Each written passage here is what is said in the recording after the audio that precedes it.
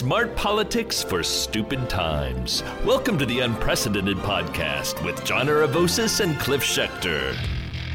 So Pelosi, this is kind of a big topic, and I'm not even sure where to go with this one. But as folks know, Nancy Pelosi is running for speaker again. She may or may not be a little short. I think everyone thinks she's probably a little short of the votes right now because a number of members, whether it was 15 or 18 or so, got together and signed a letter saying they would not support her as speaker. Some are liberals, but actually most of them are more conservative Dems, I believe, right? Yes. There's the only one I can think of who's liberal. She's up in the Cleveland area is Marcia Fudge. Yeah, and even she's got issues. Being used as just a face. That's true on the LGBT rights stuff. bill. Isn't she bad? Yeah, she is one of the only two Democrats in the House. The other one is Dan Lipinski, that pig from Illinois that we talked about before. We also need to knock out. But yeah, she is one of the only. She is literally one of the only two Democrats in the House who have refused to support the Equality Act, which is the sort of omnibus LGBT civil rights bill. So not as good as I thought. No. But she's progressive on many other things. But so she's only not like them in that she's a woman and she's African American. She's not like one of these white guys, who's either a military veteran or from the Midwest or is sort of trying to throw out the kind of we can take on Trump because we're the manly men thing. And the thing that pisses me off about all of it, besides the fact that they change history and aren't telling the truth about Pelosi's record, which is incredible. You could make an argument she was the best during the time she was House Speaker, 2006, 2010. She was the best House Speaker in 50 years in terms of what she got done. But they're being dishonest about her record to begin with. And the second part is it's almost like classic Trump. They're these big tough guys, but they're coming from a place of fear, which is they've demonized Pelosi, and so we can't defend that. We need somebody who they can't demonize like that. They just ran, I don't know how many millions of dollars of ads, but let's call it 100 million for fun. Call it whatever the hell you want, all over the country to try to stop Democrats from winning the House. They made it their business to target Nancy Pelosi in a way that only Hillary Clinton and Obama, when he's running for re-election, I don't know of any leader of the House has ever been targeted in this fashion by this much money and whatever.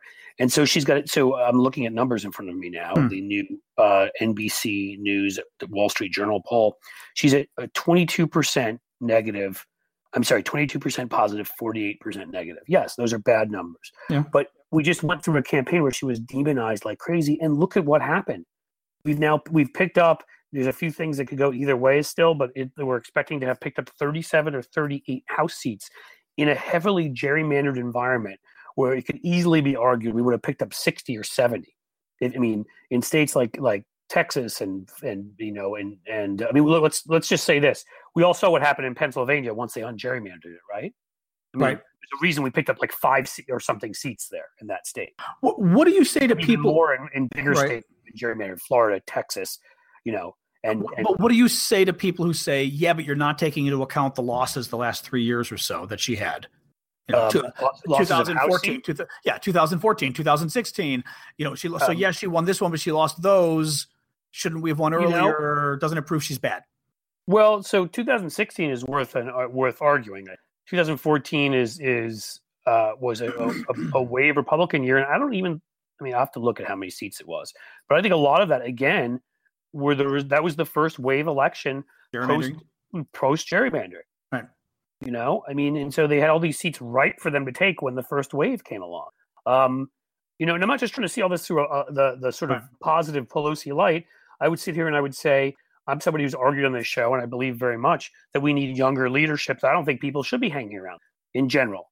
Not everybody, but I think in general, I think there's often a case can be made that when you hit your 70s, certainly your late 70s or your 70s, anywhere in the 80s, I don't know if you're really in touch with what's going on as much in the country anymore. You tend to probably be, especially if you're in Congress, wealthier. You tend to be whiter, and you tend to be somebody who is not quite up to date on what the kids are doing. And I think those are all kind of important things. So in general, I'm a big believer in letting the next generation come along. But we're sitting here right now, we're looking at, some things you throw by the wayside during what you consider a national emergency. I mean, the next 2 years are going to be pretty damn important in what we're able to do to hamper, stop, and ultimately, hopefully, defeat Donald Trump if he's not sent to prison sooner than that. And I don't think we can sit around and rely on that happening.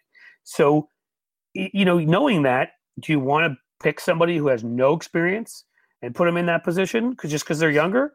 Or do you want somebody who was able to pass legislation? I mean, get a progressive version of the ACA. And everybody, I know some of these people on the crazy left have been trying to blame Pelosi.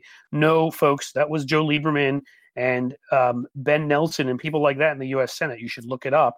Well, they're trying to blame her for killing the public option. Right.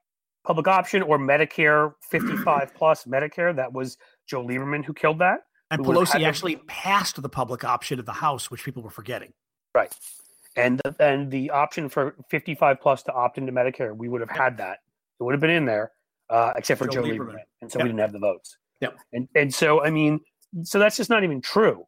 But, again, she passed cap and trade against all odds with a lot of, at that time, Democratic House members from coal states.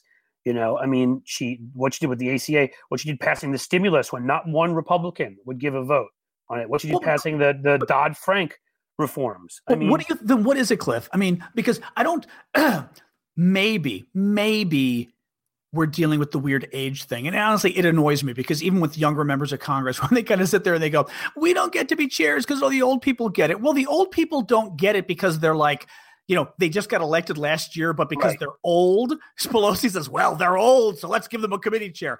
They're getting the committee chairs because they've been there 30 years and they earned their stripes. The same reason, you get to be, well, in principle, not anymore, right? But you get to be the head of the company because you've worked your way up for 30 years, even though that doesn't happen anymore. But you do get to be senior management, et cetera, right? That you work your way up. Mm-hmm. It's not like it just kind of, that argument on its face pisses me off at that level because I'm like, yeah, you're new. And guess what? The rest of us went through a system where when you're new and you're young and you're in your 30s, you don't get all the top jobs, especially in a system like that where you've got to work your way up for decades. Sure. That's just the way it is. So I don't buy that argument. I'm trying to figure out what it is because legislatively, as you said, Pelosi's just apparently legislative whiz kid as far as getting legislation passed. And as we saw, with the ACA, she actually got super liberal legislation passed. So I think that's where what is it? Right. And I think that's where her best kind of strength is. So you brought up 2014. But then what is it? Stuff. You can argue that she didn't always max out on opportunities, even though we just did really well electorally. I don't think that's where her strongest, her biggest strength is. You can argue public speaking. She's good. Yeah. I don't think she necessarily has the charisma certain other people have, although I saw her speak. I think she's got a little bit of the Hillary gathering and gathering about 30, 40, 50 people in the project I worked on. She showed up and spoke, and she was just indefatigable. I mean, I don't know what other term to use. Yeah. She's this 70-year-old woman. She'd just been at, and I shouldn't even say woman, 70 or 8-year-old person. It doesn't much matter. But she'd just been at 3 other meetings, came to ours, spoke, left to go to the next one. I don't intend, if I'm lucky enough to be around, I don't intend to be nearly that active when I'm 78. But she's good in small meetings. I went to a small meeting with her too. She's good in small meetings, just like Hillary. Good in small meetings, talks publicly, and you go, eh. And Hillary's something. I thought Hillary's public speeches were eh. But when she did these one-on-one things or even just a room with 20, 30 people where she felt comfortable. That's what I mean. Much better. Yeah. So I mean, she's got, she's raised a ton of money. Actually, can I say that's one of the points they keep bringing up? She's connected to money and she raises money, and that's bad. I want to wring these people's necks. I mean, I've worked on campaign finance reform. I want public funds to matching funds and all sorts of things. But you live in the world that we're in, not your utopia. The one we're in, lots of fundraising is needed, or you'll lose. Yeah. One of the big reasons we picked up all these seats was because we were outraising people. So what she did is incredibly important. I mean, so that's what I'm saying. I need to look at everything. We can actually have more than one thought in our heads at the same time. And I can say, in general, I think our leadership needs to get younger. For this particular position, at this particular time in our history, with what we've got coming up over the next 2 years, I can't fathom that somebody thinks that they're better suited for this. Right. And again, I will say the sort of, my bête noire, the thing I can't stand, that which is the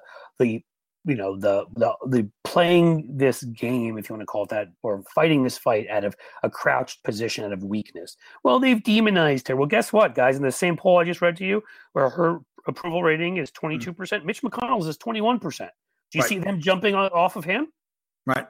She's got higher negatives than him, but again, they just ran commercials across the country against her. He still has a 36% negative. I don't think almost anybody was attacking Mitch McConnell in these campaign commercials. So his actual approval rating is lower, and it just shows he's naturally less likable. And he'll have an election coming up in 2 years in Kentucky, and I promise you, there'll be a lot of ads hitting him. You know what I mean? Then let's see what he's looking like. But you don't see the Republicans all running and crying and being fearful. Here's the thing, folks. Fox News, Breitbart, we've talked about all this shit ad nauseum on this show.